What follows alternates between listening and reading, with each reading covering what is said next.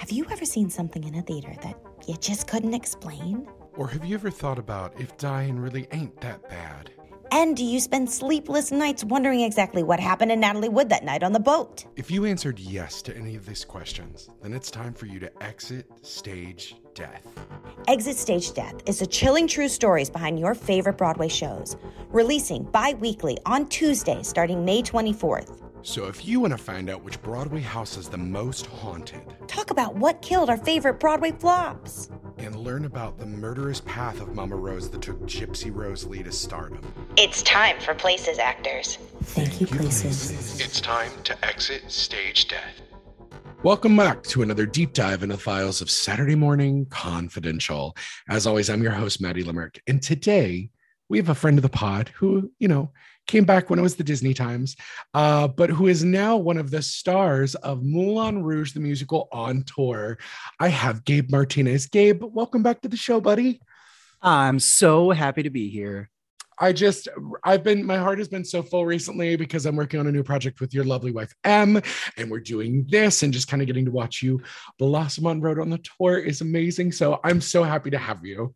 Oh, me too, man. We've not just got out of tech, but Yep. we now have our weekdays to ourselves. So you knew we had to do this the first time I had I had to. Well, and this wasn't a planned episode until like a week ago. And when I do a lot of shit posting on Facebook for a lot of you who are my Facebook friend on there. And I shared a meme about this movie and you went, listen, if you ever want to do an episode, I'll do it. And I said, oh boy, let's do it.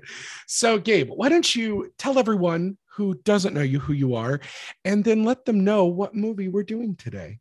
Well, all right. I'm Gabe Martinez. I am a journeyman performer. I did a lot of cruise ships, a lot of weddings, a lot of tours, a lot of regional theater. I'm just an all-around artsy performer type. And you know what? I told you it was a top 3 movie. I think it just took the number 1 spot on my rewatches this week. We're doing the 1999 postmodern classic, The Mummy, starring Brendan Fraser, Rachel Weisz. What an absolute gem of a film this is. Absolutely. I think that as I'm in my 30s and I'm reaching back for nostalgia, especially in quarantine, I'm always so gun shy now, worried that something that I love and look back on with rose-colored glasses will turn out to not hold up or be too problematic or just not very good. And boy, this one, I watch this multiple times a year and it's just always it's such a great flick, man. Mm-hmm. I texted you while I was watching. I was just like, I'm grinning ear to ear the whole time. And I'm watching it on my phone, on the treadmill, and I'm still just having the time of my life watching this flick. Yeah, it is. It's so much fun. It's so great. Also, I love that we are in a Brendan Fraser renaissance, as a people, as media consumers, because seeing him get to come back and flourish after he's had really a rough decade personally, seeing everybody come back and welcome him back in with open arms, and also just see that Hollywood is clamoring to cast him again is so great. But what's really funny is I saw this movie for the first time a year ago. For the first time? For the first time. So last August, I was getting hired at Universal, and this is one of our biggest blockbusters. We have one of our fan favorite theme park rides, which is currently down. Everyone is dying because of it, but she's getting a full refurb. She's getting a new life. It's staying the Mummy. We're just getting some new tech in her, getting some new safety stuff, which is awesome to see that the company is investing in her. But when I was sitting at Universal doing my new hire paperwork, this movie was playing in the lobby. And I knew this movie. I knew super sexy Brendan Fraser with the Jim Hawkins haircut. The hair, the jaw. Everything, the humor, the smirk, the real smolder. Because let's be honest, if Tangled had been a live action movie in the late 90s, Brendan Fraser would have been Flynn Rider. He still is Flynn Rider in my heart. You got that turned around. Flynn Rider is Brendan Fraser. Honestly. Absolutely. I mean, because even the guys that are around now have so much of the bravado of the characters that he always played. Also, Brendan Fraser played the original Himbo, and I am so thankful for him.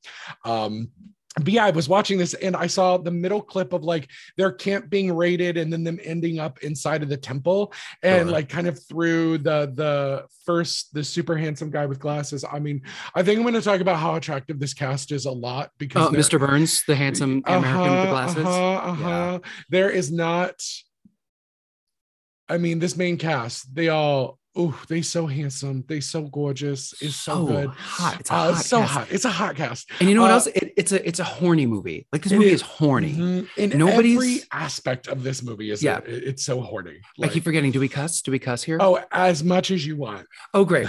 Nobody actually fucks in the movie, but everyone wants to fuck all the time. Even when there's just like time. Even when they're being like chased by juicy mummies or devoured by scarabs. Everybody wants to fuck. It's electricity everywhere. And honestly, there's chemistry between every cast member because of it. And I'm so down. Like even Emotep, like our like gorgeous fun mummy guy who literally spends most of the movie in just like a leather jock strap. Yeah, and like some sheer overrobing, and the actor owns it. It's just, it's chef's kiss. There's so much Arnold to love about this movie. Not Billy Zane. Not Billy Zane, but could be Billy Zane's, brethren, I guess.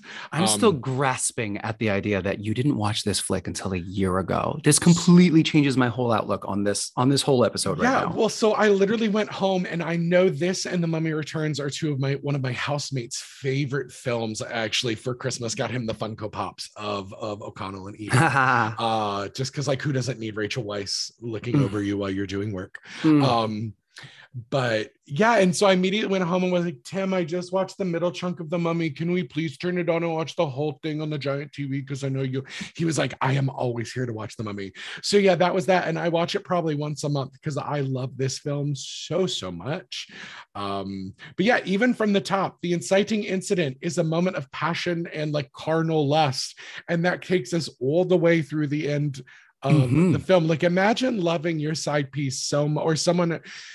You love your person so much who is someone else's side piece that like you willing to like traverse time to bring them back and take a couple souls just so you can have them through all of eternity with you. Like I love that thought. That's the horniness meter as opposed to, because there's movies with sex in them and then there's movies that don't need sex in them because the energy is there. And the first like moment of contact we have is he just holds her shoulder and that's it. And it's it's a kiss, but the touching of the hand on the shoulder is the betrayal, right? And that is the inciting incident, just a touch, and that's enough. That is enough to set the whole 3,000-year story in motion. And the beautiful symbolism of him marring her like perfect makeup on her body, and just a slight marring of it. And then that's the shoulder that she like isn't hiding when the Pharaoh comes in. It's actual really gorgeous visual storytelling, which as we get in, this movie has so much of. And this is another movie, like I'm always looking for missteps and things, but again, I intend up to be a little bit of the woke police when it comes to media and things. But this movie, because I think they were parodying moments in genre that go all the way back to like the Tarzan novels and things that like we always play with those ideas that women are lesser, but like they're kind of making fun of that in this movie. Like, and the fact that like Evie is a bit of a like, she's a bit of a bumbling female lead in many ways, that she's the smartest person in the room, but doesn't all like, she leads with her brain in such a beautiful, gorgeous way that it is one of those things that she's not perfect, but like, it's seeing her kind of that first time in the big glasses on the ladder, or like anytime she's out in the sun and she looks up in the sun. It's that same moment from Titanic when it's the overshot of Kate Winslet in the hat and she just looks up in the perfect lighting. Like there's just so much good. And let me talk about the whiplash for 12-year-old Gabe in the theater. First PG-13 movie ever. The first woman I see on screen is stark naked, covered in gold paint, Patricia Velasquez.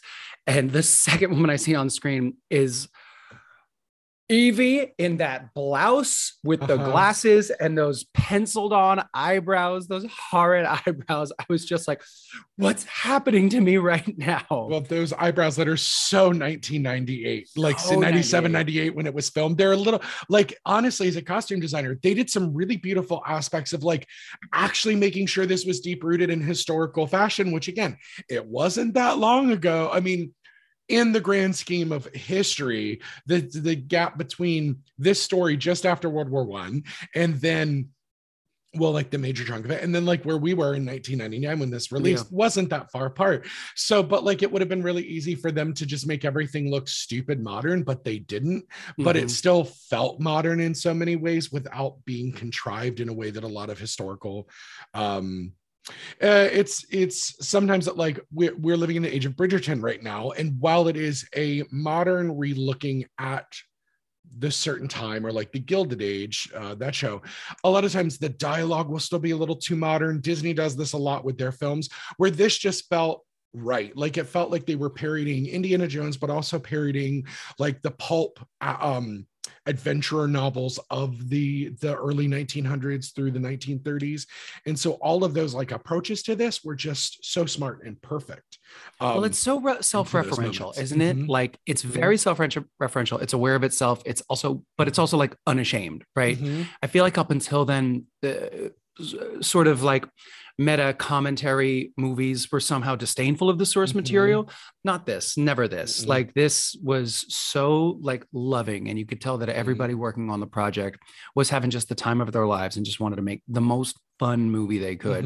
And in so many ways, it like set the table for action adventure moving forward. Like you see so many tropes in this movie that like we owe a lot of them to Indiana Jones, but Indiana Jones was so self-serious and like brooding, and The Mummy was just so fun, man. Movies should be fun. Yeah. And then we had like a rash of like, ooh, look how cool history is. And like Swashbuckler, we had like the National Treasures and, you know, Gladiator, 300, like not all historically accurate, of course, but like those like period swashbuckling flicks that were just meant to be slick and cool. And then there was a whole rash of monster movies that none of them quite approached Mummy. Like we had Van Helsing, which by the same director, which I think is really interesting that Van Helsing is was that Stephen Sommers as well? Yes, it's Stephen Sommers. Yeah, he also did the first G.I. Joe movie as well. Rough. Yeah, but like, yeah, it's one of those things that like there's so much of this that you can tell it's a love letter to like what he grew up with. And because again, you had to bring up Indiana Jones, and I think it's going to keep getting brought up because it feels so referential to it, but in the same way that I think I'm only getting you to say this once, and I love the Indiana Jones movies from growing up with them. This is so the opposite of the problematicness that we have with Indiana Jones. Yeah. O'Connell is the complete opposite. The opposite of Indiana Jones. Yeah. Exactly. He's really kind of the like, well, and also I'm going to state, if it wasn't for a character like O'Connell and Brendan Fraser's performance, I don't think we would have gotten a Jack Sparrow like Johnny Depp's in Pirates of the Caribbean, because they feel very much in the same wheelhouse. O'Connell also really still feels like a love letter to a lot of like the early Rob Liefeld Deadpool in the mid 90s, comic book wise. Like it's that kind of like hero. Just bulging muscles and tiny feet. Well, and just that like he's willing to like scream back at mummies because they're yelling at him and he's just had a day. So great. We are talking around, but I want to hear Baby Gabe. You started touching on it, but let's I want to take you back to 1999. Where was Baby Gabe Martinez? What was he doing? And kind of how did this movie imprint on you to kind of move you forward into the career that you've kind of come into? Let's see. Summer between 5th and 6th grade, I believe. Yes, summer between 5th and 6th grade. Major sexual awakening between like just the A and B couple in this flick. Very grown up. I went to the theater. My parents dropped me off. I watched with my friends. It was PG-13. I was 12 at the time, but I looked, 20. But so that wasn't a huge issue. But it was also it was that feeling like I had a huge relationship with Disney before this, and like I grew up on Disney, but this was maybe one of the first times where it's like, oh, this is how this is how a good story can make somebody feel. I want to make people feel this way. And I was watching it on my phone in the gym the other day, and stirring, like that first pitched battle. Like it's a relatively short scene. The French Foreign Legion is like defending Hamanatra from the the hordes of faceless Arabs. Like one of the look, there's some problems. Some problems, and we'll get to them, I'm sure. But that battle is thrilling. There's sand flying everywhere. We get our first glimpse of Benny, who is one of like 10 comic relief characters in the film. O'Connell's sprinting through this man, firing back over his shoulder, emptying his 6-shooters, throwing them away, pulling out another pair of 6-shooters. He's got like bullet casings in his teeth. He's got that scarf, the bandolier. I was breathless, and I've seen the movie dozens of times, and it's always like the first time. And that's how good stories should make people feel. And I feel like The Mummy is so foundational to me in terms of like, this is what a good story is. This is why we watch movies and read books, because it's escapism, and because like our lives will never be this cool. And I think about it a lot. I think about this flick all the time in terms of, this is how, when I'm doing my job, this is how I want to make people feel. I want to make people's breath get caught in their chest. I want to hear people gasp and like burst out in laughter at an unexpected moment. And it's just so, oh my gosh, I love this flick so damn much. And that 8-minute opening montage, can we bring that back? Just like this dramatic voiceover narrative exposition, but for their love. Like, oh my God, all those lines. Well, it really calls back to those epic films of the 50s and 60s, the Cleopatra, the Ben-Hur, the Ten Commandments. Also, there is a lot of CGI for 1999 in this. Like, this is when we're kind of running with it.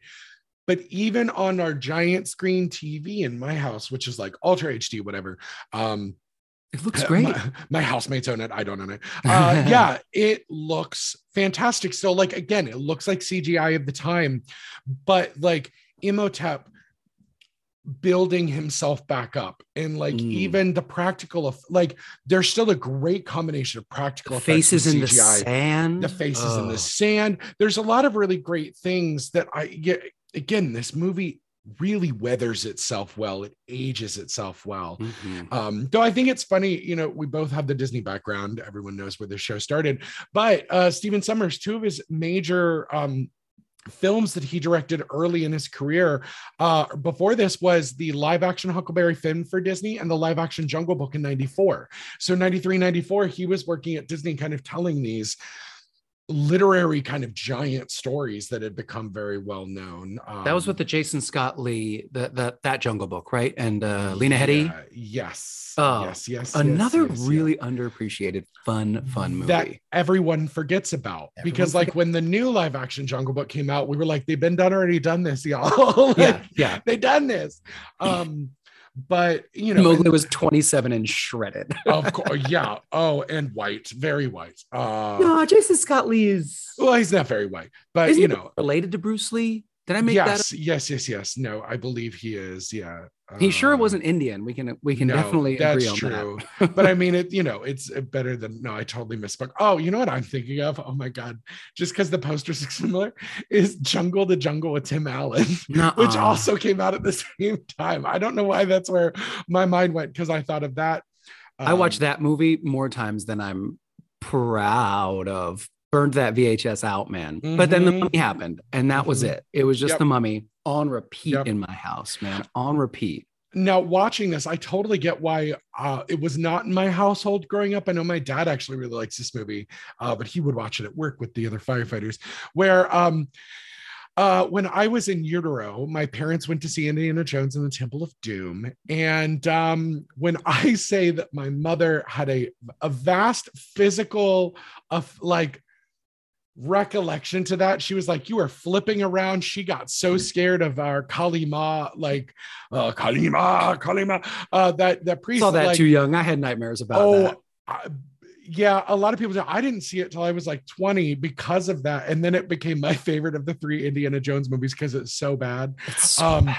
Oh, the really terrible Anything Goes in Mandarin with the like fan and the hair. Low-key, my favorite part of the entire Indiana Jones series.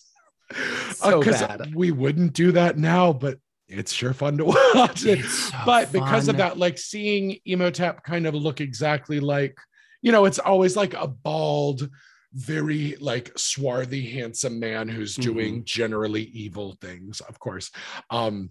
So I get why we didn't watch it growing up, but God, I wish we had have watched this when I was like, because that would have been my freshman year in high school when this came out. This would have like, I would have loved that. I would have just loved to have been able to watch this, but I'm happy I've watched it now. I know, what a treat for you to like to get a toehold in this later in life. What a thrill! Like, well, and that's honestly what a lot of it's what a lot of this podcast has been, is like revisiting media that I just missed for some way, shape, or form, which is really good, like to add that as an adult. But it's also been like the beauty of streaming is that I've been able to like pile through, because even right after Disney Plus came out, I had a list of like 12 Disney movies I had never seen, Disney Pixar movies that I'd never seen. And I was like, well, we're living at home now, so let's take 3 days. I'm going to watch 4 movies a day, and I'm just going to watch every Disney movie I haven't watched before. Nice.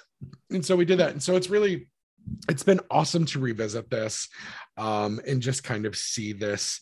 Again, there is a sequel that is well loved amongst Mummy fans. Many people do not think it is a good movie, but it brought back like almost the whole cast, pretty much the whole cast, and added Dwayne "The Rock" Johnson, who was just budding into an actor as part of his time on WWE. Really launched his like post wrestling career, and I'm not mad at it because he's a phenomenal actor. Like I love what he does. Our BB Rock has come a long way for sure. Yes, he has. Well, and it's also like the John Cena things. Like there are a couple of these wrestlers. Like we also forget that wrestling is performance. It is all scripted. It's fake. Not many of them do it well, but like some of these guys are so good. But there is nothing with anyone that I've asked that is quite like The Mummy, like quite like this film. And I adore The Mummy Returns. It's another VHS that I absolutely beat to hell, and so fun, so many great moments. It's just it's a good sequel. But like The Mummy, if if you had no knowledge of it and like you watched it this year and somebody told you it came out in like 2015, 2016, you'd be like, oh, this is wonderful. How did I miss this? Yeah. And it was before people started to lean too heavily on the CG. It was before that dip where everyone was like, oh, you mean we can just do it all on a green screen? We can do it all in the studio. We can do it all on the computer. Yeah. There's practical effects. There's stop motion. I learned this when I was like researching the one moment where the scene where he's fighting the priests and she's chained to the stone table. Stop motion. How wonderful. Like stop motion, CG, practical. And it was like they were still figuring it out, but they got it right. And like we're now getting back to a point where people are like, okay, this is probably how we should be doing it. We probably shouldn't be just blowing the whole budget on CG and just putting our actors in scenes with tennis balls on sticks. Yep. Right? Yeah. Oh my God. Especially when we don't need to, like in a Infinity Wars situation and you're building galaxies. Yeah, sure. You do probably need to put them in a giant green screen room, but then, you know, they've also got the, like Sean Gunn is there playing Rocket. So it's not literally just like a plush head, but it's still those things of like, why not use practical effects and scenery when you can, because there's just something different about how the lighting hits. There's something different about how the costumes play in those spaces. You know, it's just not quite the same. And as an actor, you can tell. Like, oh yeah, I probably couldn't like pick out every scene where they weren't actually in a scene with a person, but like you can tell, like when you go back and look, it's like, oh, like this is a good actor, but they're just alone in a room with 30 crew and 10 cameras and like trying to make tears come out of their eyes. Like, yep. You get it. You get the difference. That's the problem with so much contemporary film. Well, even film of like starting at this point, moving to now of like the last 25 years, we got to a point where like a lot of the best movie, like a lot of the most critically acclaimed, I'm not going to say best, the critically acclaimed movies or award-winning movies, the actors weren't even in the same room with each other for half the scenes. And it's like, it's what I say about a lot of performances. You can edit a gorgeous performance out of a movie star, but you cannot build the same performances as some incredible actors.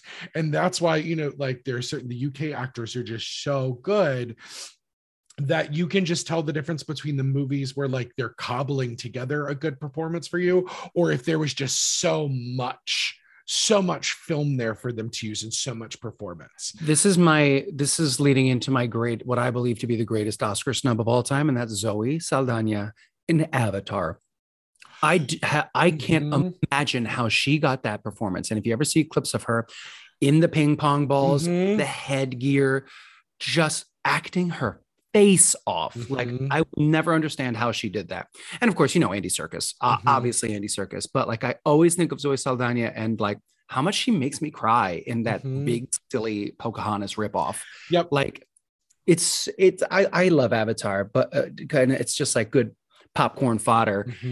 But Zoe Saldana did some all-time amazing acting in that flick, and she was never even on camera, and presumably never in the same room as like Sam Worthington. I'm sure she was, but even he was in like, well, I mean, ping pong suits and the big head. The beautiful thing about that is like, because Disney loves to kind of be masturbatory about its process. Well, and Disney didn't make the first one. Let me just say Fox made the first one or whatever, because Disney owns it now. But they were really kind of masturbatory about that movie, because that movie did revolutionize filmmaking in many ways. Like, it was the first movie that they used IMAX cameras, and there were literally 7 in the world and they broke 2, or there were 8 and they broke 3. But at the end of it, there were like 5 left. They were super expensive. But like, again, all of those footage that we see of her, just like the scene where she finds out that he's actually human in a Na'vi suit, like Avatar, and she's the 2 other actors are holding her back and she's screaming at him. And that's like the raw motion capture footage of like them capturing it in the lab with Sam there and it was just, it's so good. She's a brilliant example of taking every opportunity that's been given to you as an actress and make the most of it. Because like the first movie I ever saw her in was in Center Stage. I was gonna say. And that coded me to be like, she a bad bitch and I am here for everything she does. And like, she's done a ton of things. I think she's brought so much humanity and like brilliance to Gamora. Gamora and Infinity War is another triumph. Like the scene where the 12-foot tall purple giant who's her father, like how did we get that out of her? Who was actually on set with her? Was Josh Brolin on stilts? How did she do that? Like, and then her and Karen Gillan's chemistry as sisters, but also as like enemies. It's so good. And that's why I'm very excited for the 3rd volume of Guardians. Yes, please. But it's also great because like, how many times do you have an opportunity to like kill your character, but then your character gets brought back in a way that like you get to now relive a different version of that character story. Like I love it. Like Star-Lord can die and go away. I don't care. But like Gamora, I love it. I'm going to take that and untangent us, because I do want to talk about my Guy B phrase more, because of course. Because has anyone nailed that archetype that well since then? He is handsome and kind and warm and very goofy and silly. Has anyone done that since then? If it's anyone, it's Hemsworth as Thor, but it took him 6 movies to do it. Well, also, okay, so he's got big golden retriever energy. And I also think that because he's not the most experienced actor prior to being cast as Thor, he doesn't. So that's also the thing. That was like when you put Nick Jonas and Les Mis with everybody, like Nick, he's a wonderfully trained musical theater performer as a child. Like he did Gavroche and things, but it's one of those things like once you become a pop star, or like, you know, maybe it's what's going to happen with Ariana as Glinda in Wicked, but it's one of those things that like when you take one person and everyone else around you has like a Shakespearean level background, like Anthony Hopkins is your father, like Hiddleston's your brother, Rene Russo, even Natalie Portman, who is just a transcendent performer. I mean, and then you've got like Kat Dennings, who is like an up and comer who just understands humor in such a great way. Skarsgård, oh my gosh, like you know, there's just so much that when you dropped him in, and then Branagh, which again, Kenneth Branagh, very wonderful director, typically a better performer than he is a director, I will say. No one will argue that on you, I don't think. His Much Ado with Denzel. Chef's kiss. I love it. But you know, they were making Shakespeare and then when you got Taika, who finally understood Thor coming in, which is also like, I'm glad that we're at the point where like comic book nerds are making comic book movies. Yeah. I mean, the Russo brothers, Taika, like they just don't you dare let me start talking about Our Flag Means Death. Don't let me do it. But I might just have to bring you back on to talk about that, because I'm watching that right now and I am like ripping between tears and humor, but I'm waiting for Taika to put Brendan in something, because I think the two of them together. Well, I think that's why the new and improved Thor has been a success. I think that's why I'm over Star-Lord, because Star-Lord could never do what Rick O'Connell does. But I think that's another way that the Mummy was prescriptive and before its time. Rick O'Connell's a comic book character. He's because like the dime novels were, and the pulp novels were the comic books of the time, and the characters and the main character had to be everything. And you had to like him for a bunch of different reasons, because there was only 60 pages, right? In comic books, there's only so many panels because it's so much more visual. And we need that panel of Rick O'Connell screaming back at the Mummy, and we need him riffing off jokes with the other two comic relief characters. And I point to Thor Ragnarok and Thor in Endgame, but otherwise I don't think anyone's quite nailed it. I think people have been chasing Rick O'Connell with their dashing white male protagonists for 20 however many years. You've got Ryan Reynolds that's gotten close, but he leans on that crass side of things, which is why Deadpool works for him. But I mean, you even had that, like Dane Cook's humor in the early 2000s was built around a lot of this like Rick O'Connell archetype. Like he was playing the like goodest boy version of like Toxic Bros, in a way that like you saw him working through his biases, but then you even had like the softer. What I loved was like O'Connell is one of the hardest men in this movies, which is really funny.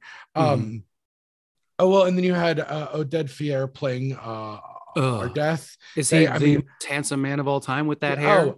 And even with the face tattoos, normally I'm like, let's not with the face tattoos. Oh, yeah. He looked at the end of that movie when he just like grabs his shoulder, scares the piss out of him, and like smiles and is up there. I'm like, Daddy. I didn't know camels were my kink. Oh my God. Right. Well, and like even I'm seeing a photo of him from like 3 or 4 years ago where he's just like salt and pepper, but like still got the cheekbones, brilliant white teeth. Handsome man. Everyone's so hot in this movie. But they're all like softer men than O'Connell. But they're so funny and effortless about like their versions of like what's really great is the older men in this are the most toxically masculine, and they're the like academics of this, which I think is really funny. And then like nerds. Yeah, they're the actual nerd, which I mean, you know, we still see that now, but it is one of those things that like there is so many interesting things that they're doing with like, I love how they're making fun of Americans the whole time. And then they look at like Connell and go, oh, present company excluded. And he's just like, no, they're assholes. And it's so good because it's an American film that's making fun of Americans. It's just so bright and vibrant. The writing is there. I imagine this film was a ton of fun to write because you got these beautiful moments of comedy, but also these great moments of action. They're framed beautifully. And what's interesting is, you know, typically who gets the screenplay credit isn't always the person that just wrote the script, but it was, you know, Stephen Sommers came up with the story, wrote the screenplay, he directed it, but he also had Kevin Gere and Lloyd Funvielle write this with him, do the story with him. So it's one of those things that like you can just see that at the bit, like at its peak, Sommers understands both the idea of the action and the comedy, and even the way that like when they're in the plane and it comes around the corner and we don't see it crash because we understand that that's a way more expensive shot. We just see the explosion of sand, and then we pan over, which again, there's some old school film techniques that are utilized this that are very similar to Ben-Hur, Ten Commandments, that are just so on point. And it's another example. It's like, spend your time and energy working on what you need to instead of reinventing the wheel when you don't have to. And I think that's another great success of the film. And I'm glad you mentioned Deadpool, because like Deadpool is kind of like the nth degree of this in melding the action and the comedy, because like, but even a film like Deadpool, like there's comedy moments, then there's action moments, and it's back and forth between the two. And it's kind of like Whiplash. Yep. Mummy was so good at like seamlessly blending those two together with those like old school film techniques we talked about. And even talking about Rick O'Connell, because Rick O'Connell, even when he's being goofy, you don't forget that you're supposed to be scared of him. And even when he's being a badass, you don't forget that he's goofy and kind. Like, and I think that like you can zoom out to the whole movie, and the fun moments are so seamlessly interwoven with genuinely scary moments. It is also a horror film. This is a horror film. Like, that is, at the end of the day, that's why this is a PG-13 rating. If they'd gone a little bit further, it would have had an R rating. It's why I think when like all the liquids turn to blood, it's why it still looks like Kool-Aid or like juice, is because those are those moments of like, oh shit, that would have gotten it just a little bit worse. When the single beetle crawls into Jonathan's hand and Rick pops it out with the knife, not a speck of blood. No.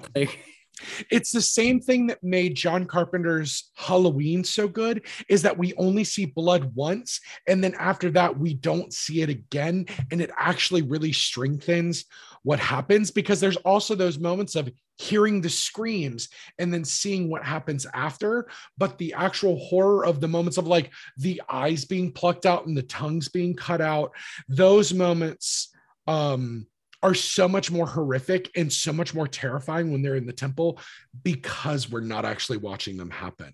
And I tell you, the scariest moment for me still, the scariest moment when I saw it in theaters, and the scariest moment for me still is Mr. Burns, the glasses wearing American who has no business being that handsome. He could have been Rick O'Connell in a second. Thank you. Oh my God. Yes. When he's running and he falls, they're in the tomb. He's running. He falls. His glasses go flying off. He says, "Can you help me find my glasses?" Then he stomps on them, crushes them.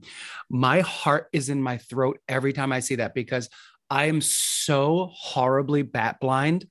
And I was, even then, I had my, like, not only did I have my big Coke bottle glasses on, I had my spare pair in my pocket, because God forbid something should happen to my glasses. And like, I clutched my glasses when I saw that.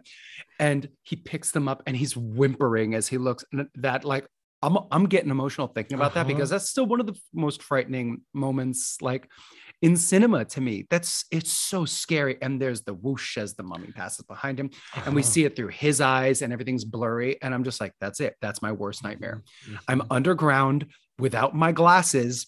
It's over. Please just put me out of my misery now. Yeah. And you've been separated from everyone else. Like, that's the whole, Well, and it's so funny that you say that he could have been O'Connell too. And I think he, to me, is a clear spot where they were like, we need an Indiana Jones character in this that's not O'Connell, that's not going to win at the end of the day, that we're going to. And he's one of three. They put three, and he's one of three. Well, yeah, because then we get the like Wild Bill Earp American that's just like bam, bam, bam, bam. I love it. He's got Henderson. Yeah. And so it's just so. And then the very like Willie Loman of the three, the like not quite as handsome as everybody else in the party guy. That they get, that the mummy gets last, but it's these great moments where we're watching these characters that it would be their own hero in their own story. It's like what happens when you take a bunch of characters that would be their own leads in their own novel and put them as a secondary character in someone else's novel. Because like everyone in this movie is the main character of their own story. The Egyptologist, all the three Americans, Imhotep, obviously, but like every character is instantly and effortlessly three-dimensional and engaging and interesting. I still don't know how they do it. I don't know how they did it. And oh my gosh. And it's such a good ensemble flick but the stars are the stars, unmistakably. The bad guy is the bad guy, but then everybody gets to be comic relief. And oh my gosh, I'm about to watch this flick today. I'm about to watch it this afternoon. Like, what's better as an actor than you don't have to pick between the funny role and the serious role. You get to do both. And that's, again, you said it fleshes them out in such a beautiful way without too much work. And that is something that is so difficult to do. And also, we haven't talked about him yet, but John Hannah as Jonathan is so, where we actually watch him go on this incredible journey as like British entrepreneur that just kind of wants to explore and make money, to actually watch him like care about these things in the same way that his sister does. There's a scene where Audit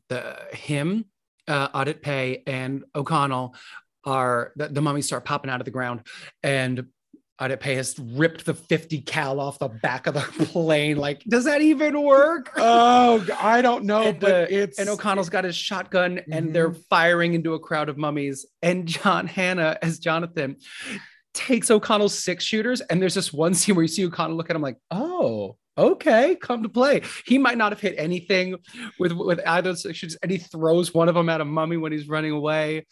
Oh man. And you know what? Anytime I see him in anything, I'm thrilled, because I thought he'd be huge. I thought he'd be everywhere after this. I thought he'd be the next Rowan Atkinson. Like, I thought he'd be everywhere after this. Did you ever watch any Spartacus? The TV show? Yeah. No, but I know he was on that. I mean, it's also hard in a time where he looks a lot like Hugh Grant. He does a lot of what Hugh Grant does. And while because this was right when Notting Hill was coming out, so like Hugh Grant was becoming huge in his own right. He had done that magnificent Sense and Sensibility with Emma Thompson and Kate Winslet and Alan Rickman. Didn't he? He was so young then, wasn't he? Beautiful film. And this was, I suppose, right before About a Boy. Yes. Yeah, I think About a Boy was like 2000, I think. And that's a very Jonathan Carnahan character. Yeah. Is about I never think of him in terms of Hugh Grant, but I guess I feel like they probably went out for a lot of the same roles. I'm sure theater wise they went out for a lot of the same roles as well. But it is also one of those things that was a time where everybody was becoming huge, and that was the time of the mega, like people were becoming mega stars in a way that we hadn't seen before. But he's so delightful in this movie, and he's so charming in a way that you just kind of want to be swept off your feet by this kind of person when you go to the UK. Like, he wins Mummy Returns too. Yeah, he's the strongest. His is the strongest performance in Mummy Returns as well, and it really finishes up his character arc. And he's such a scoundrel, right? And it's kind of, and he's also like, he's an archetype, like right off the bat, you're like, oh, he's the ne'er-do-well brother who's always got a scheme. But then he just like, he has banger after banger in this movie, and he just never stops. And then we also get Benny, Kevin J. O'Connor, as Benny, the Weasley despicable sidekick. What a great character actor. Like, he's so great. Looks to me like I've Got All the Horses is an all-time belly laugh moment for me. Looks like you're on the wrong side of the river. Brilliant. All-time belly laugh moment. He's another one. Like, he gets less screen time than Jonathan does, but every line out of his mouth is an absolute banger. Every moment is pitch perfect. I think we probably have to talk about like slightly problematic casting at some point. Yeah, I mean, he's just a Midwestern white guy. Yeah. And he's playing a Hungarian, which is a little less problematic for me in many ways. But is he meant to be Hungarian? Yeah, they called him the Hungarian at one point. I've never noticed that. Okay, that's a little less problematic. Other great, I want to know, so this is a thing talking about his character that I want to know where it came from, like where it came in like the filming of things. Was when he pulls out the cross and then he pulls out the entire necklaces of like every totem or world religion. And he's speaking Hindu, and he's speaking Hebrew, and he's speaking Mandarin. It's so good. Well, but then what's so interesting that I thought was a really interesting moment, whether for good or bad, is that it's the Star of David that stops Imhotep. because he The language represents of it. the slaves. The language of the slaves. And I went, that is a nice historical piece. That is like a very nice historical moment. It makes sense. It does make sense. And Makes it's one of those good that sense. went, okay, whatever he had to do. But yeah, he is a sensational character actor who would come back in Van Helsing. I always forgot that he's in Van Helsing as well. They just buried him under so many prosthetics. I wish they hadn't done that. Yeah. Because he was another, like, Van Helsing's a rough watch.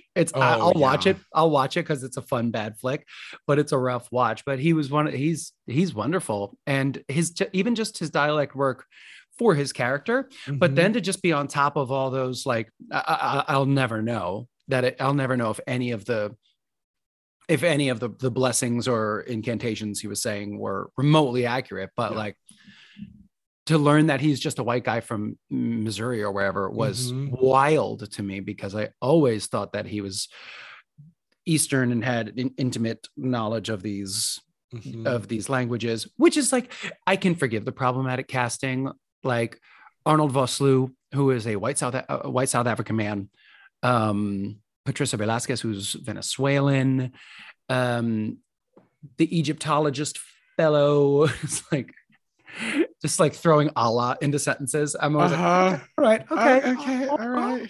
No, I guess that's the curator. The Egyptologist. It's the curator. Yeah, the Egyptologist was Jonathan Hyde, who Pelt from Jumanji. Also, he was the Cadbury, the butler in Richie Rich, one of my favorite movies growing up. One of my favorite. Yep. What a pull. And then we have I'm gonna butcher his name, but the prison warden. I'm gonna look it up right now. Oh, I've got it right here. Omid Jalili. Omid Jalili, yeah. In like, at first blush, a really horrible Arab stereotype, but he actually has a stand-up special. He's huge. He's huge in Turkey. I believe he's Turkish. I could be wrong, but Persian. He's like a natural hero. Yeah, because a national hero. Because they just wanted to make his character like just disgusting and despicable. And he's like, I gotta at least make it two-dimensional. He's gotta be funny. He pitched them lines, he pitched them jokes, and like, big respect for this guy. It's tough to watch in retrospect because he's just like conniving and smelly and like it's a weak moment for the writing of that flick, but to hear him speak about it and to know that he fought to at least turn this character into something and to have a meaningful effect on the story, big props to the actor himself. Like, it's nice to hear that about him as an actor, and to hear that he was like, right, I'm clearly going to be the only actual representation in this flick, and I got to do something with it. I will not take this gig unless they let me do something, capital S, something with this character. So that takes some of the sting out of having to watch that. And the casting, it's like, look, like, they were trying to at least look and sound authentic. They had an Egyptian, an expert in written Egyptian language come in and try and work on pronunciation, because the written Egyptian language doesn't have any phonetics. So it's impossible to know what the spoken language sounded like. But they were going for authenticity every step of the way. And when it's a Y2K era flick, right? I think if we're hunting for things that were problematic, we're going to find them. But if you take like the whole thing into consideration and see that they were trying, right? I think that's kind of all we can expect from movies of that era.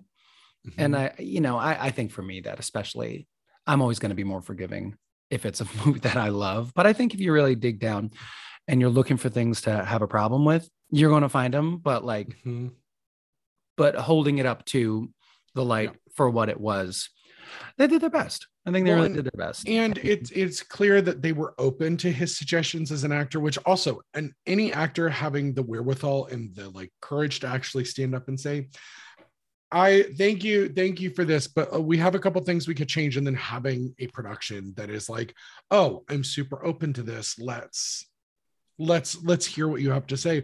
But it's nice to see that they were kind of open to that change. Now, it's been really interesting because we're talking, this is a movie that almost wasn't going to be good. Because I don't know if you noticed in your research, this movie went through like 6 directors before they actually got to Summers. Because they wanted it to be a horror film. And so they really started with doing people like Clive Baker and like a lot of George A. Romero.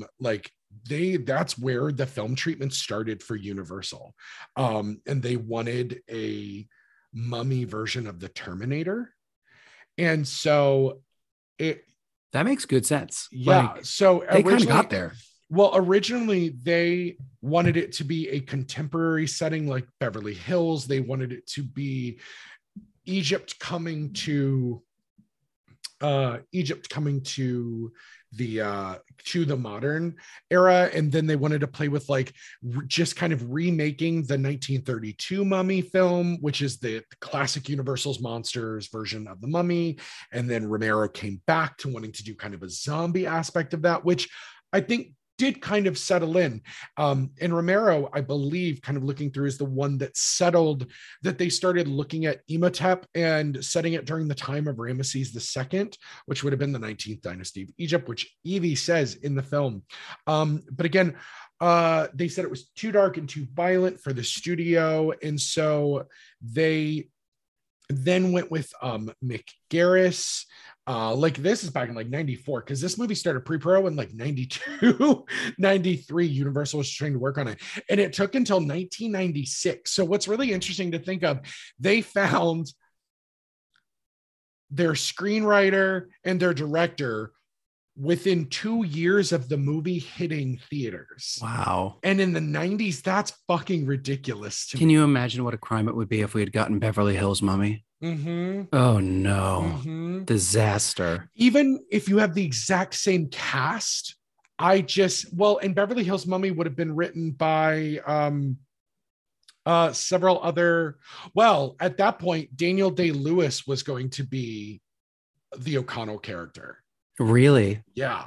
I know they also pitched like Affleck and Damon coming off Good Will Hunting. They wanted like a bunch of other, really basic 90s stars. Can you imagine? I think about this with movies like this all the time, just how badly it could have gone wrong. I'm glad we got the himbo and not the brooding beefcake. Like, they're the two things at the time, but like, I'm glad we didn't get the Ben Affleck version of it. Not saying that he's not a great actor. And then Rachel Weisz, we got our Hermione Granger. Like we got our precursor to all these heroines that were smart and clever and also could like throw a punch if they needed to, but like their strength wasn't in the fact that they had somehow traditionally masculine traits. Yeah. Their strength was in their character and their minds, and they could hang in there with the best of them, and they were funny, and like that's what's so great about Evie, because like we're not expected to, so it's like anti-Mary Sue, right? We're not expected to believe that she's suddenly become a weapons expert. Like we kind of get that in Mummy Returns, but then we also get the idea that she's been married to O'Connell for all this time and he's been training her to protect herself. But her formidableness, her fortitude, her strengths are not that like she is somehow a badass for no reason. Exactly. She has strength as a person, and like her naivete is also a strength because she's an idealist and she's not afraid. And you don't have to be a karate expert or like a gunslinger to have no fear. She has no fear. Right. Do you know my favorite part about her performance is her horror movie Scream just has some bass to it. She is not doing that shrill damsel in distress scream. She is an adult human who is pissing her pants because there's a mummy. And you see real fear. Like when she's on the altar and the female mummy rolls over, and like her absolute look of horror. Also, I will just say, no matter what film she does, she always brings an incredible performance. The cast around Scarlett Johansson and Black Widow was the reason why that movie was so good. Like Rachel Weisz is amazing in that film. But I agree with you. I'm really happy they didn't do the kind of it taking place in modern, because then I think it would have gotten too quippy. It would have been what the Matthew Broderick Godzilla ends up being, which is just a little too quippy, a little too modern. It just doesn't thing. What I think is really funny is the studio was petitioning for Tom Cruise, Brad Pitt, Matt Damon, Ben Affleck, and that's why they went to Tom Cruise first to do the reboot that we did in like 2013, 2017. Yeah. Something like that. But Summers said, he went, listen, there's this guy who just did the live action reboot of George of the Jungle for Disney and made a ton of money, and people are thirsty for him. And so that literally got Brendan Fraser cast, was the box office success of George of the Jungle, which I love that movie so much. Another VHS that just got beat all to hell in Martina's household. Mine too. And apparently, so like, again, this movie should not have succeeded in the way that it did, because apparently Universal was so disappointed by Babe Pig in the City doing so badly that they ended up with a new chair of the studio named Stacey Snider. And so she said, you know what, she distributed a packet of their holdings for the studios of everything they owned, and and this included 5,000 old scripts and movies of what they could do. And so in this tiny amount of time, Summers went boom, and he like slid a 20-page prospectus in on his Mummy movie. And they said, boom, done. Absolutely has to happen. He worked on his own research and then brought in a UCLA professor, which just makes this just work so well. Mm-hmm. And I'm really glad. Last little bit of trivia with it is, Evie is a real person. Like, her character is based on the daughter of the man who found the tomb of Tutankhamun in 1922. That's so cool. And so that is a love letter to her, which I still think it's funny that he is an amateur Egyptologist. So like, he was just a self-studied Egyptologist that found King Tut's tomb. Because I remember also in the mid-90s, this made a ton of sense that this came out, because one, Egyptology was becoming huge again, but we were finding some unscathed tombs and things for the first time in the 90s that were getting opened up and like really researched. So the idea of Egypt and mummy and all those aspects were so fresh in everybody's brain, and they were in the media, that it made a ton of sense for this to happen. And also kind of riff away from the like bandaged mummy, which actually had gotten a really bad rap for Universal at this point. Rap. And was like heavily critiqued and like satirized. And so they needed an actual scary mummy movie that also was about adventure and romance. Yeah. Like, it was like, this was supposed to be a love letter to Errol Flynn, which makes a ton of sense. And so we keep dancing around and talking about really good things. What are some things on your rewatch this week that we haven't touched on that you just think makes this movie stand out? I think all of Evie's moments are so perfect. There's the one where just another way in which they like just sort of challenge the damsel in distress trope and just hit, I think, on every moment. There's the bit where the plagues of Egypt are raining down on Cairo, and they're hiding and they're surrounding themselves with cats and they don't know what they're doing. And then there's a bit where O'Connell says, I'm going to go find the Egyptologist. And he tells the Americans, you come with me. And he says, Evie, you stay here. And the Americans are like, no, I'm not going out there. And Evie's like, now just one moment, Mr. O'Connell. It's like, she's just so perfect because she's not afraid, and not because she's going to go shoot the bad guy, but because she's smart and she's going to use her brain. She goes to, and then they realize that the books were switched because there was a mistranslation. And what's my favorite line of hers? She translates it and realizes the mistake they made. Take that, Bembridge scholars. Oh my God. She's so winning and charming and wide-eyed every step of the way. She is such a success. Everything we've talked about with Rick, I don't even think, like, if you let me talk about this movie for 12 hours, I'll do it. Listen, but an extended episode, that's fine. An episode. There's that other moment that's just so thrilling.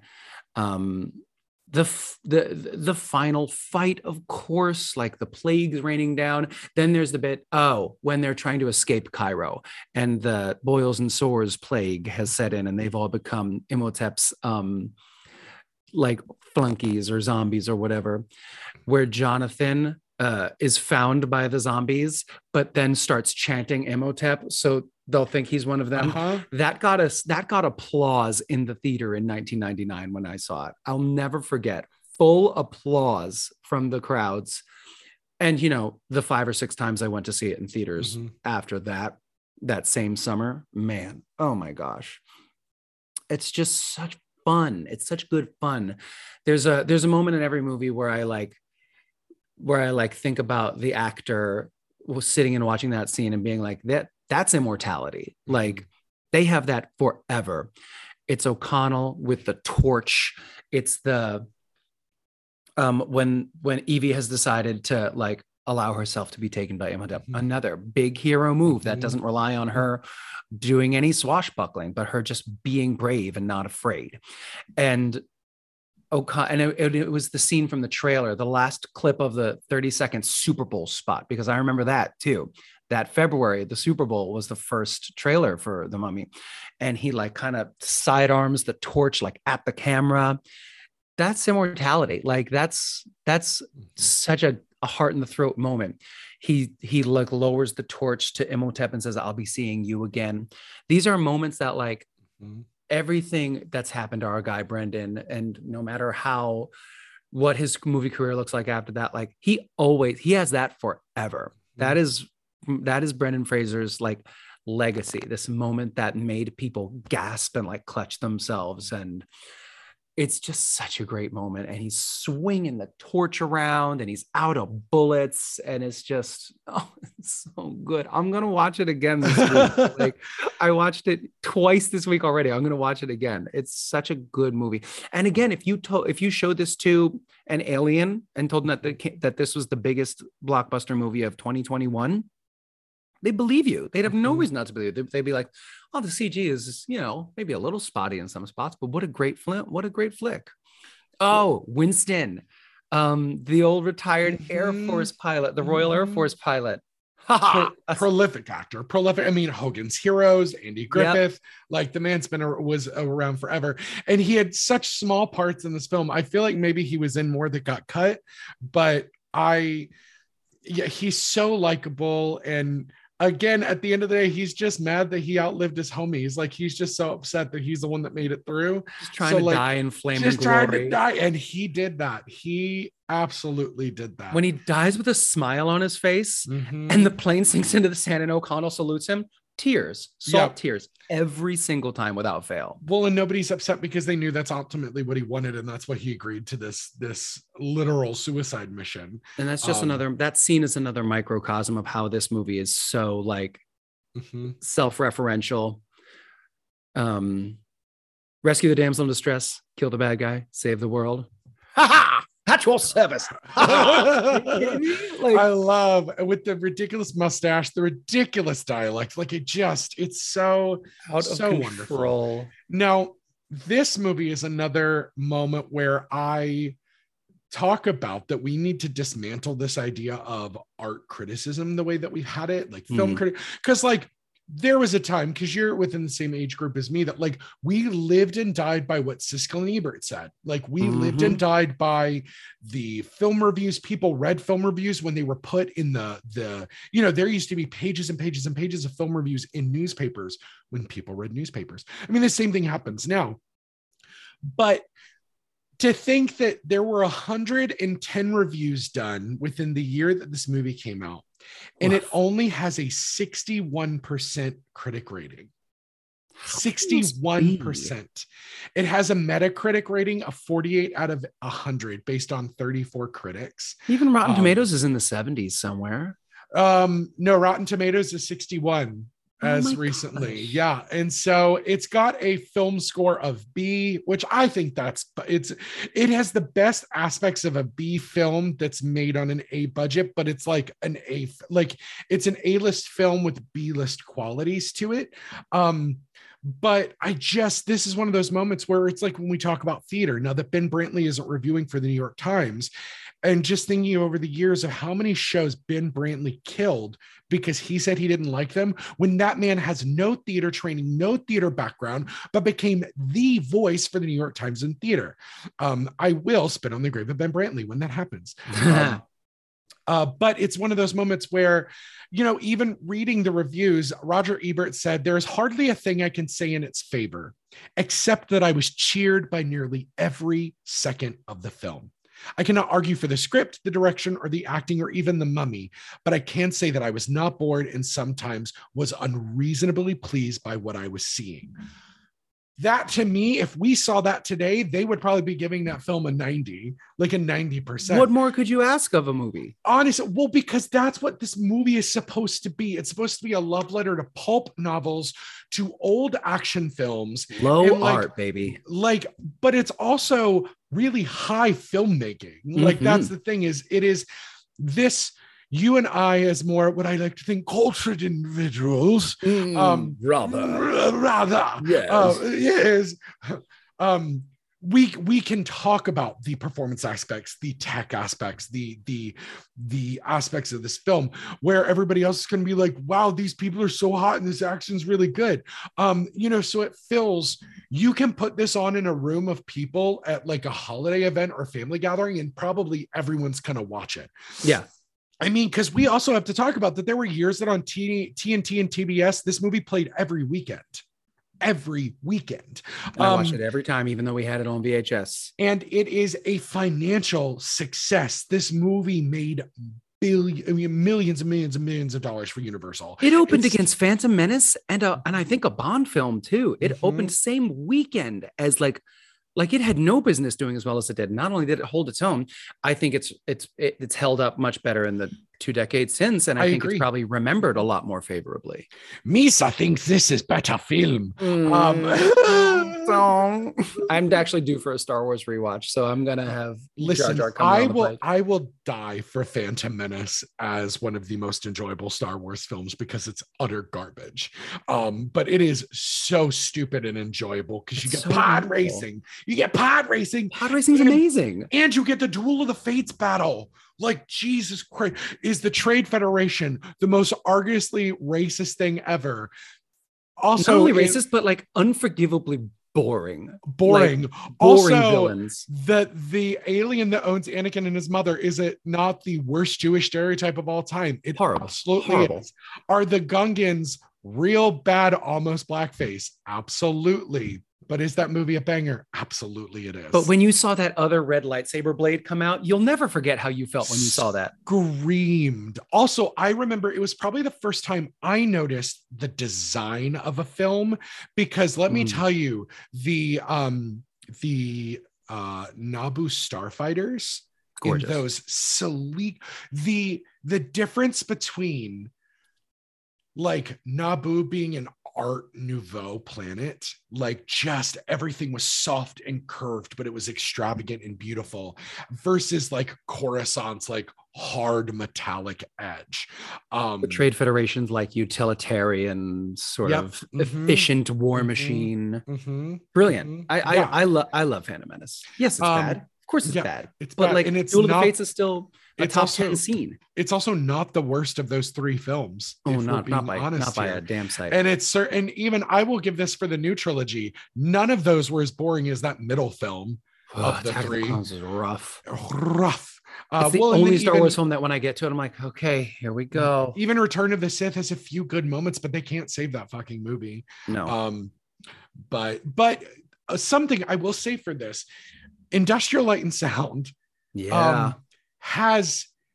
have the most beautiful way of being so unapologetically unbiased when they are paid properly for a film.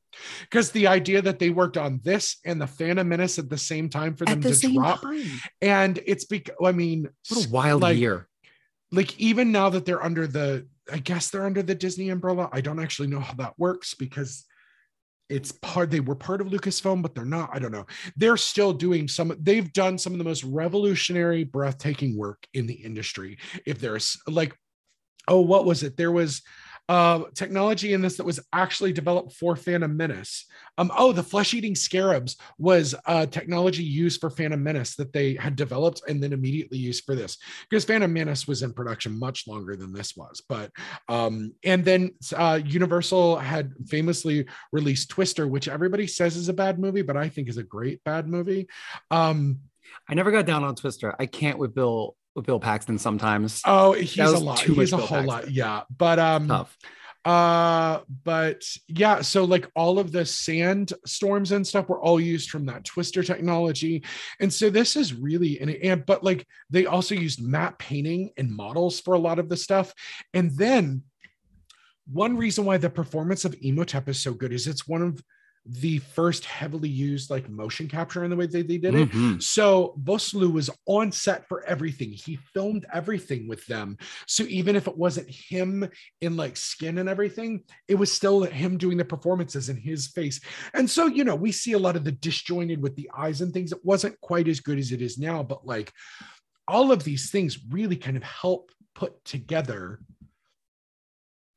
so much, and they still relied on prosthetics over top of the motion capture. So they were doing everything they could to make this look like the best film that they could. And like we said a few times, this still holds up better than films that were made 3 or 4 years ago. Right. Like, and you know, the fact that it was released alongside Phantom Menace, I think is very telling, because Phantom Menace, what we talked about before with like integrating CG and practical and other techniques, that's where Phantom Menace missed the mark. Like Phantom Menace was pioneering CG like technology, of course, but like its reach exceeded its grasp in so many areas. But you don't feel that way with The Mummy, which came out. The Mummy feels so much more grounded. Obviously, it takes place on Earth in a time period that existed and has like a style to draw upon. Like, I'm not taking away from it because Lucas, say what you want with the prequels, but they still pushed the boundaries. Every movie pushed the boundaries of movie making and visual effects. But to hold that up next, like Phantom Menace looks dated today. You watch the CG in Phantom Menace, it looks dated today. Not so with The Mummy. Not so. It doesn't look dated at all, I don't think. Yep. No, I agree with you 100%. And I gotta be honest. Hold on. I want to look at something before I say whether I put my foot in my mouth. Oh yeah. I'm not shocked that like they got everyone back for the second film. Now, I'm going to preface with this with everyone. I have not watched the second film yet. It's a delight. Yeah. You're going to like it. Last night, I was either going to do that or I decided to watch Gremlins for the first time. And I watched Gremlins for the first time. Shout out to a friend of the pod, Kevin Gads, for always talking about, and I've always loved Gizmo, but I was shocked that, so there are 4 Mummy films. Technically, there's a prequel film, which is The Scorpion King. And then there are 3 movies in this franchise. I'm really surprised Brendan Fraser came back for Tomb of the Dragon Emperor. I think that I don't know. I don't know my guy Fraser's life, but I think that was probably right on the tail end, right before he disappeared for a while. I think it was trying to like, I think that was going to revive his career, perhaps. It's worth a watch. Here's the thing about Dragon Emperor. No Rachel Weisz. Nope. It's what's her face? I can see her name. Maria Bello, who did her best and was fine and is not actually British, but like, right. but that crackling chemistry that Brendan Fraser and Rachel Weisz had is absent. And it's one of those things at that point, just don't have Evie in the film. Like, do not have Evie in the film. Yeah. Like, if that is, I do love this idea that like there is a mummy's curse that is large, that is like in China. I actually love that idea because the Egyptians were not the only ones who mummified their things, and kind of this idea of Jet Li as the emperor. And then you also had Michelle Yeoh, who is just a icon. Have you seen it yet? Have you seen Everything Everywhere All at Once? No, I'm seeing it literally as soon as we hang up with this. I'm going to Universal to see it. Yeah, I haven't seen it yet either. But like, and you had Anthony Wong, and like that in theory should have worked really well. It really should have. So I guess my next should have been at least as good as Return, which was good. Yeah. But it was rough. It was tough. I still watch it, but like You wonder what happens with these sequels. Like, you know what worked in the first one. Why are you getting gimmicky and cute? The first one was good because you didn't have to get gimmicky and cute. Like, you could have told the same story. I don't know. I still love Return. I think this is what happens when you have like, this is so much obviously brain and heart child of Stephen Sommers, and he didn't have anything to do with this other than being given a producer credit. Yeah. And so have you seen the 2017 Mummy? I saw Tom Cruise one, half of it, which is like, it's really bad. The fact that I didn't finish it is saying a lot. Now, the actor who plays the mummy, I'll never remember her name. She's amazing. He's wonderful in everything. Yeah. But also the hair and makeup on that one is great. And again, that was Universal's attempt to start what we were calling Dark Universe over at the company. I still would love to see them attempt it. Yeah, man. Jekyll and Hyde, Frankenstein. How cool would that be? Man, that would be cool. Well, getting an Avengers style film that is the monsters. Because in the theme parks, if you're a Halloween Horror Nights person, the year before COVID, so 2019, we had a Universal Monsters house, which took you through the legacy, including the bride, but you even got like Phantom of the Opera, the Invisible Man, Jekyll and Hyde. You got all of those aspects. Gosh, that'd be so cool.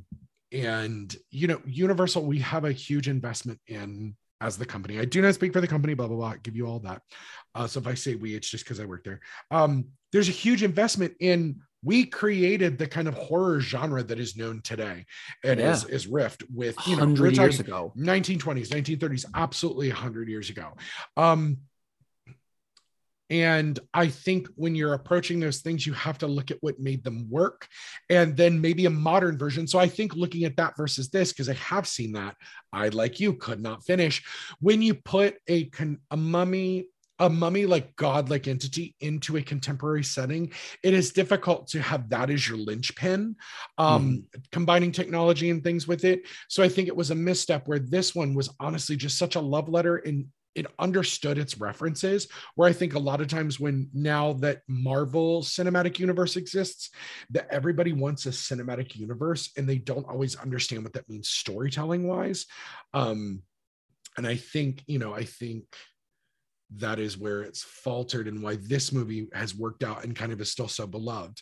So I have to ask you, Gabe, as we move forward, there is rumblings of another Mummy film with the original cast. What would that mean for you to maybe see those characters? Because in my opinion, I think the best thing to do, especially with actors who are older now, where it's been 20 years, almost 30 years, 25 years since this movie came out, almost 99. Yeah, next 2 years will be 25 years.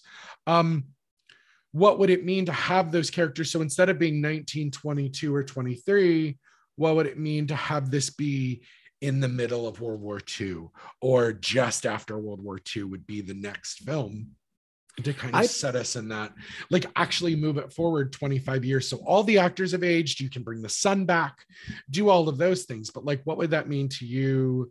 And like, what would you kind of be expecting or wanting as a fan to see in that style of film? I think when you get past 30 and you start reminiscing and getting nostalgic, you always want to see that happen. Like, I want more Firefly, and I wanted more Star Wars, and I liked the new trilogy. I think I've said that literally on this podcast. And I love the Mandalorian.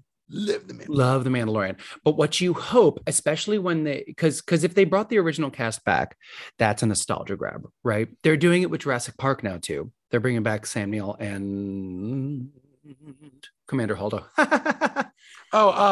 Gay icon Laura Dern. Laura Dern, of course. I literally called her Holdo.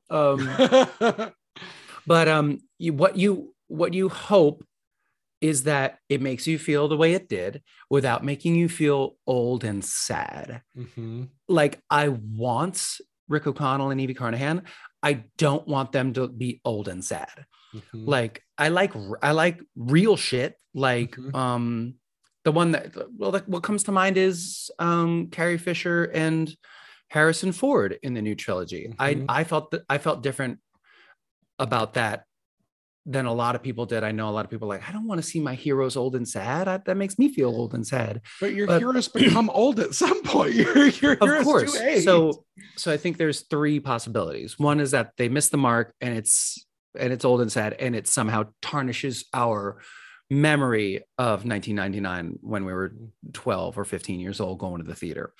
The other is that they do it exactly right, and it's a lot of fun, and we all feel good. And the third is that they do what I think the new Star Wars trilogy did, which is bring them back to us in a way that is real and grounded and makes sense and is not and doesn't always make us feel nice, but gives a worthy and deserving end to the story.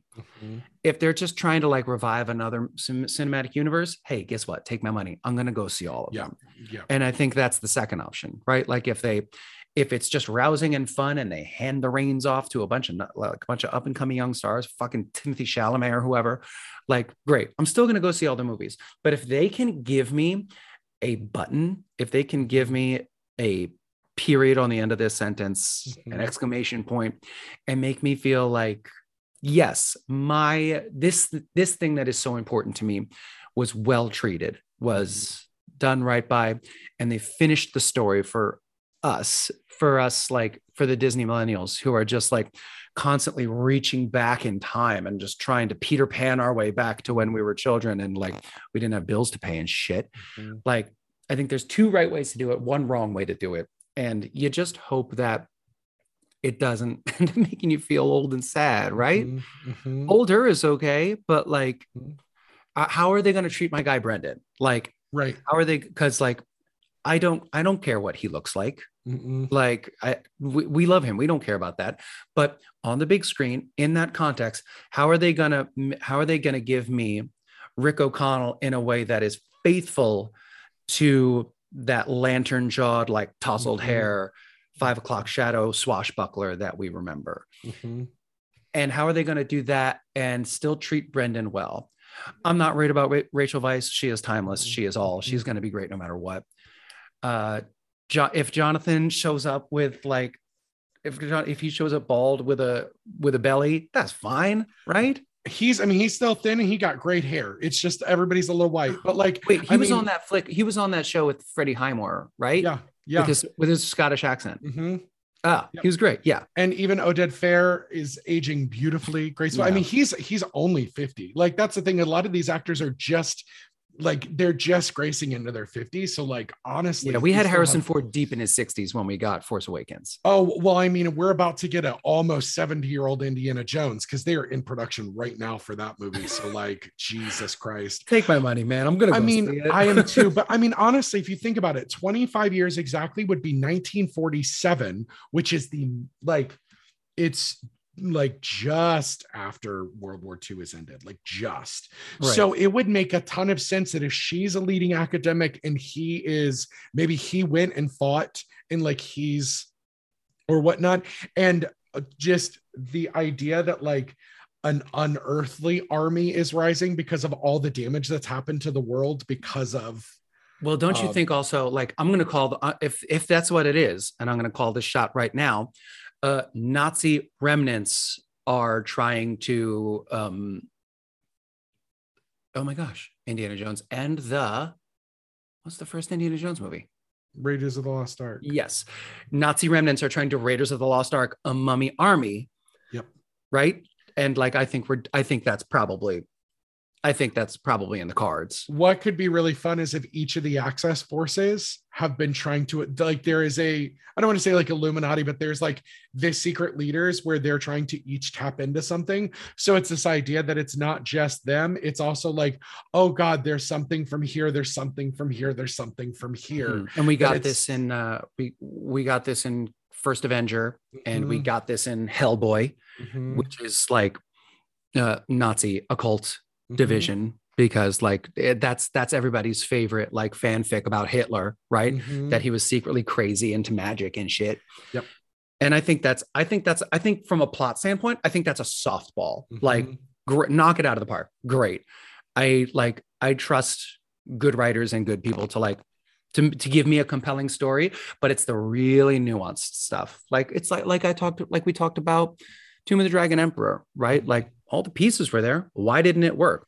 Well, I can give you 1,000 reasons, or or any one of those things could have been slightly tweaked and it could have just hit or just missed. Like it's such a delicate balancing act, especially in like in the time of BuzzFeed, when everybody's got to take instantly and every frame of the 30-second trailer is being picked apart.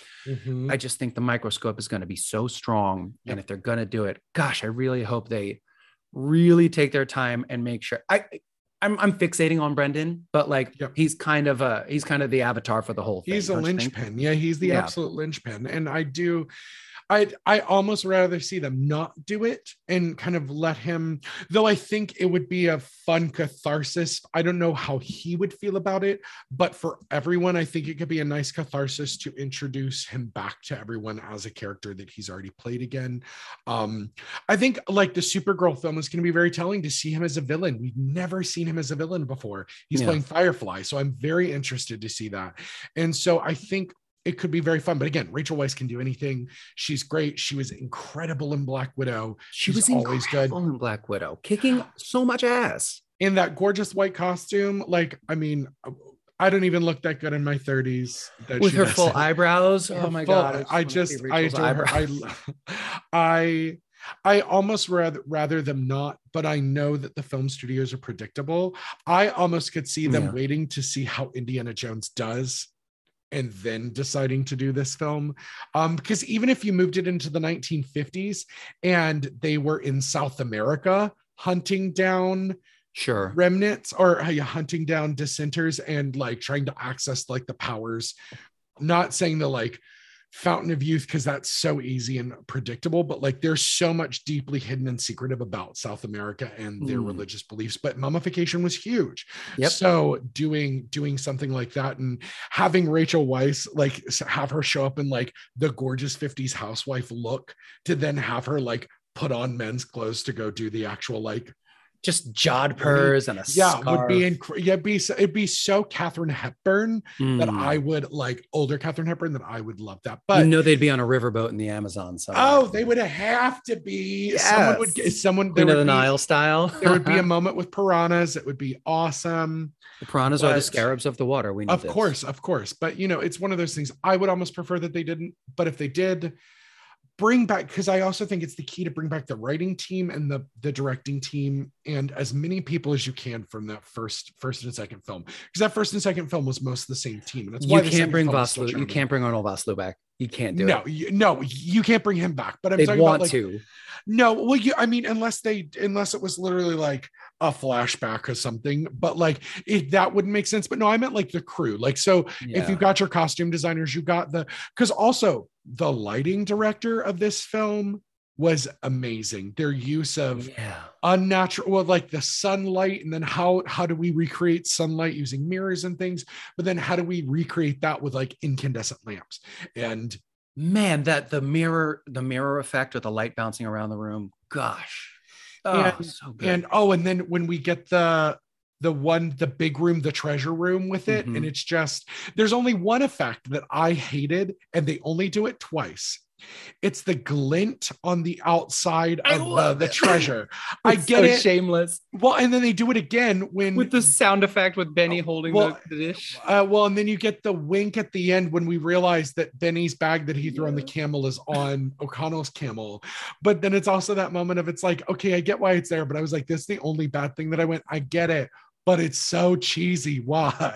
But it also fits, right? It does fit. It absolutely fits with the overly narrated exposition and like the quips and like those like steady cam moving shots that are kind of out of vogue now. Like it works. I look lovingly on those moments. Yeah. I will say this movie does, like, everybody's got weird trauma and phobias and things. Mine of being in a place that I have to go under like a wall or ceiling that is enclosing on me. Like, I literally got so anxious, like curled up in bed watching. I was just like, and it kept happening, and like the sand rushing in. It's I between like this and like the New Hope when they're in the trash compactor. It is such a fucking fear of mine, and it makes the audience, like, I can only imagine seeing this in the theater on a giant screen, because it's happening to everybody, and you're just watching them like skitter under, and even you're like rooting for Benny to get through, because I'm like, oh, I don't want to see him get squished. And it's such a fear. But so they really kind of, my last thought is, they do such a beautiful job of making the audience as anxious as the characters are, and as fearful as the actor is. And that's what makes your audience like check in and be fully there with you the whole time. It's perfectly paced. It's a masterclass in building and releasing tension. Yep. Building and releasing tension. My other one thing that I wanted to touch before we go, the lighting of the match on the face scruff as a trope. Has that ever worked throughout history? I don't care. I don't know, but it's kind of hot. When he lights it on Oded Bear's jaw and lights the dynamite, time to close the door. Oh my God. It's the quips. Like the quips never stop, and they never feel like too much. It's like, how did they do this? That's what I was watching this movie. Like, how did they hit every note perfectly and make almost zero mistakes? Well, I think they understood that thing where, as humans, when we get so uncomfortable and upset, we giggle or we laugh. It's a lot of people's defense mechanism. Your body naturally will do it. So if they're giving you permission to be terrified and then laugh, and then be terrified and laugh, it's cathartic in a way, but you're also going to be comforted and comfortable with that situation. And so I think that was a psychological, again, putting words in their heads, but I think it was a psychological opportunity where it worked. And I think it works so beautifully. I'm going to watch it again this week. I'm going to do it. Because I don't have, I'm in a hotel and I don't have whatever it's on. I don't have HBO Max on this TV. I'm going to watch it on my phone in the gym again. I love that. I mean, also it means you'll want to stay longer at the gym. So it totally works. There you go. Well, Gabe, thank you for coming on the show right now. Where can people find you on the internet if you want them to find you? Oh my gosh, I do almost everything on Insta nowadays. Please just find me at Gabe Martinez Official. It's all Moulin Rouge stuff now. That's going to be the next year of my life. I don't have anything else going on, but there's going to be all types of Moulin Rouge content. I'm going to try and up my social media game this year, but more to the point, please check out MoulinRougeBroadway.com and see when the first national North American tour is coming to a city near you. It's the most fun. It's my most favorite show. It's sexy. It's funny. It's tragic. It's just a great night out at the theater. Come out and see it. If you like beautiful people in tight clothing and men in corsets, you have to see Moulin Rouge. In almost no clothing. Almost no clothing. Oh yeah, the when I saw the Broadway run, and it's those boys at the pre-show in the corsets that make uncomfortably long eye contact with you. Yeah. They're known as the twins. If you needed another reason to be uncomfortable about that, I'm fine with that. It's whatever. It's fine. But yeah, they are stunningly beautiful boys, and everyone in the show is just gorgeous. And I'm sure the tour cast sings the shit out of that score. It's so much fun. So see it in a city near you. And Gabe, thank you for being on the show. So I have a question. Have you ever wanted to get into comics, but you just didn't know where to start? Well, welcome to Comics Quest. I'm JD Martin, and every week I sit down with a guest to talk a comic that I think anybody can pick up and start their comics reading journey. We take a look at psychedelic sci-fi, fantastical action, heart-wrenching love stories, and of course, superheroes. So check us out at certainpov.com or wherever you listen to your podcasts. Saturday Morning Confidential is brought to you by Dreamer Productions and is a proud member of the Certain POV podcast network. You can find us on Facebook at Saturday Morning Confidential, on Instagram at SMC Pod, and on Twitter at The SMC Podcast. You can find all the shows that Certain POV has to offer at certainpov.com. We're also on Patreon at Dreamer Productions, where your donation of only $2 a month keeps constant programming coming in and supporting our new shows as we go throughout 2022. Now join us again next time for another deep dive into the files of Saturday Morning Confidential. CPOV. CertainPOV.com.